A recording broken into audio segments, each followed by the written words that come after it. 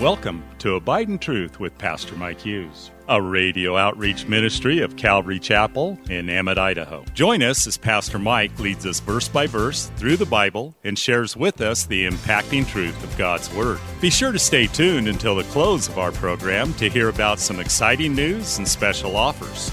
We'll also tell you how you can obtain a full-length copy of this entire message. And don't forget, you can always catch up on Mike's teaching on our website at ccemmett.org. We're currently going through the book of Luke in a series titled The Uncommon Gospel. So grab your Bible, turn up the volume, and follow along with us. Here's Pastor Mike. We're in Luke chapter 11. Turn your Bibles with me to Luke chapter 11. Notice verse 32.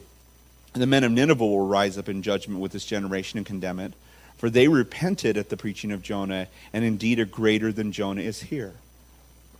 Jesus has sent his disciples out. John has said it, and Jesus himself has said it, repent for the kingdom of God is at hand. And the people would not repent. Have you ever wondered what the purpose of the book of Jonah was?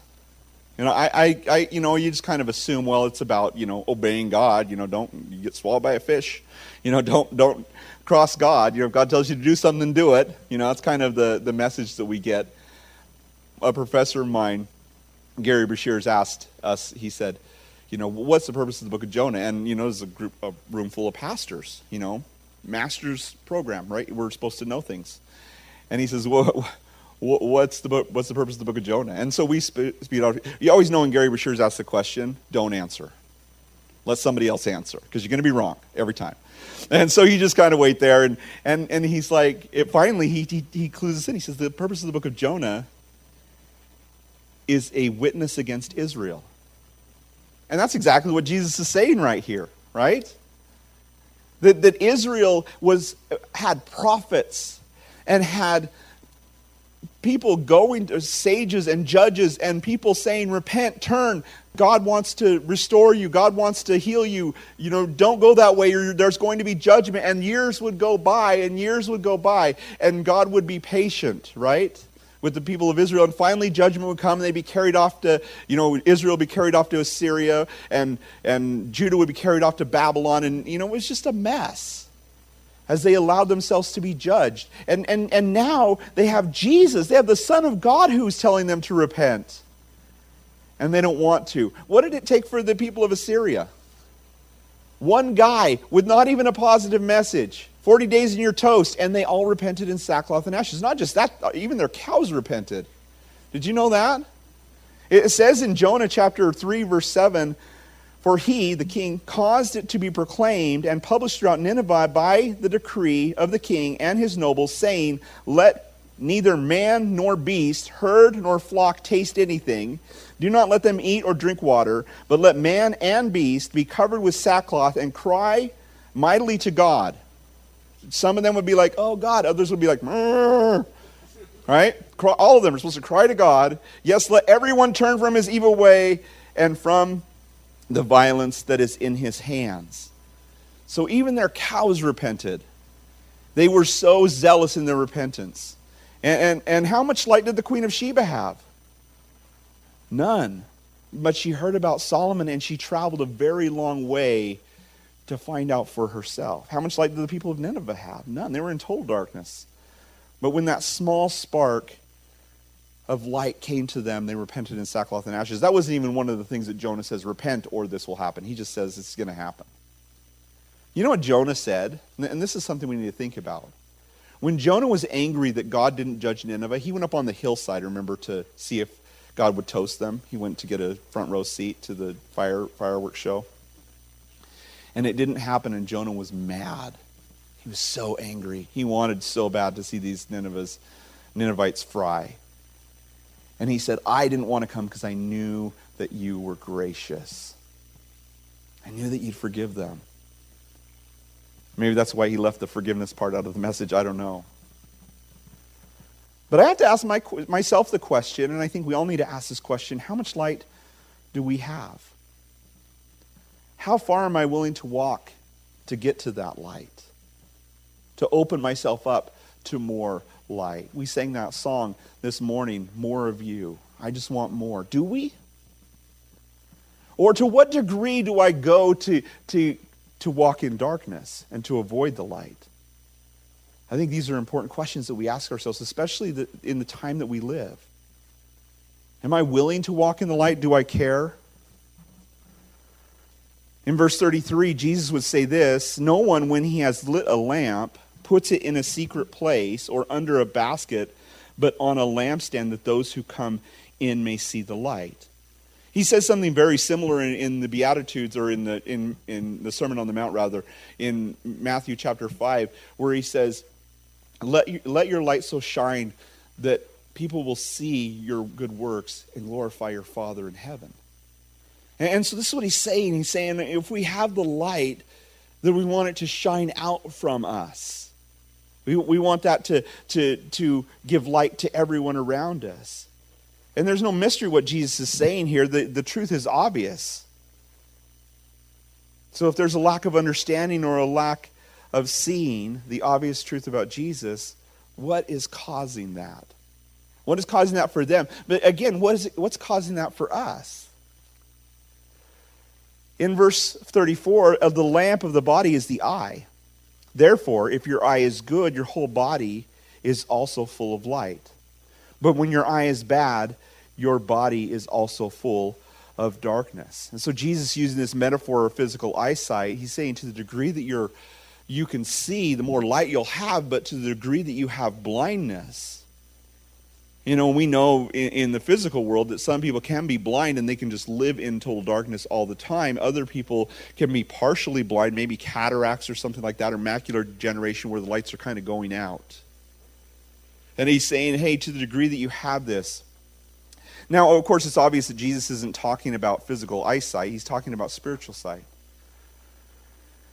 And he's talking about those who are willing to let the light in, to let the light shine on them. And then notice in verse 35, he says, "Therefore take heed that the light which is in you is not darkness." And that's an interesting way to say it. Are you filled with a black light? You know, that the light which is in you is not darkness. And that's the question we ask ourselves. Is the light that is in me darkness? Or is there the light of Jesus in me?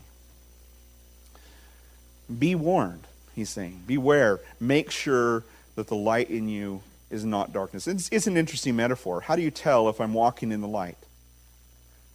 How do I tell if I have light?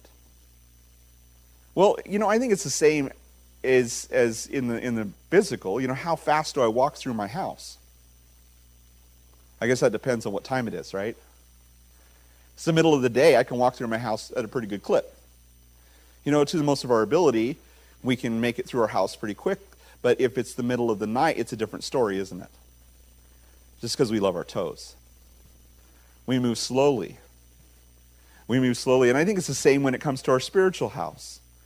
Do I hesitate to obey the Lord? Do I move slow when it comes to getting involved in the kingdom work? Am I allowing the light in, opening myself up to Jesus? Am I doing those things that would let the light in? And exposing those things that are darkness. You know, what does that mean? Well, for me, you know, I know that it's easy, and I don't know how you feel about this, but it is easy to slunk into darkness. And that is kind of the normal mode for every single person. That's where we came from. You know, and we can be out in the light for a while and really enjoying it, but then kind of move back over towards the darkness. And find ourselves, you know, kind of blocking out the light. Is that where we want to live? That's the question. Are we allowing the light to come in? Are we allowing the light to permeate our being?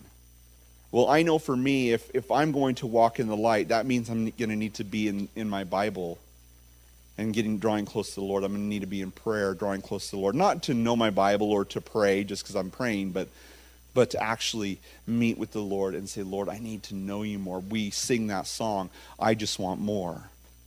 But we don't just sing the song, we actually do the things that give us more. For me, it's shutting off some of those things that are letting the darkness in. You know, maybe, you know, it's shutting off Law and Order or shutting off I don't know what TV shows. That's the only one I know. I don't ever watch. I've never even seen an episode of that. But that's what just comes to mind. Shutting off those TV shows. For actually, be honest, what do I watch? For me, it's shutting off Tucker Carlson. At least 4 days a week. Seriously, because I can get all worked up about the news. I could watch, I got a subscription to watch What is a Woman. And so now I have Daily Wire. And so now I have to shut off Matt Walsh and Ben Shapiro too. Because that first week I had that, I was like, well, I got to use it. I paid for it. And so I binged a little bit. Where does that take me? It takes me into darkness. I mean, yeah, it's conservative news, and a lot of it's wholesome and positive and good news and truth, but it isn't Jesus. And Jesus doesn't really have a political party.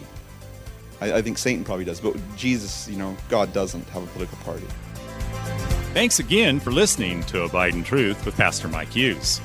If you would like a copy of today's sermon in its entirety, call us at 208-365-0991 or send us a text at 208-991-2756. Be sure to mention today's date. You can also listen to Pastor Mike's latest message on our website at ccemmett.org. And don't forget to search for Calvary Chapel Emmett on iTunes and YouTube. Remember to hit subscribe when you're there. Thanks again for listening, and remember, always abide in truth. Until next time, God bless. Abide in Truth is a radio outreach ministry of Calvary Chapel in Emmett, Idaho.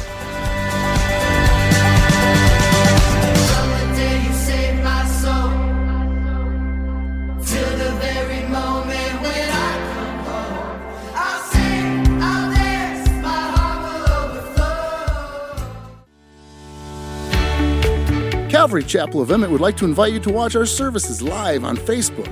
You can watch us every Sunday morning at 8:30 or 10:30. Just go to our page, Calvary Chapel of Emmett, and scroll down for the live service. It is an interactive experience. While on our page, feel free to watch previous Sundays as well. So join Calvary Chapel Emmett Sunday morning at 8:30 or 10:30 on Facebook. We look forward to seeing you.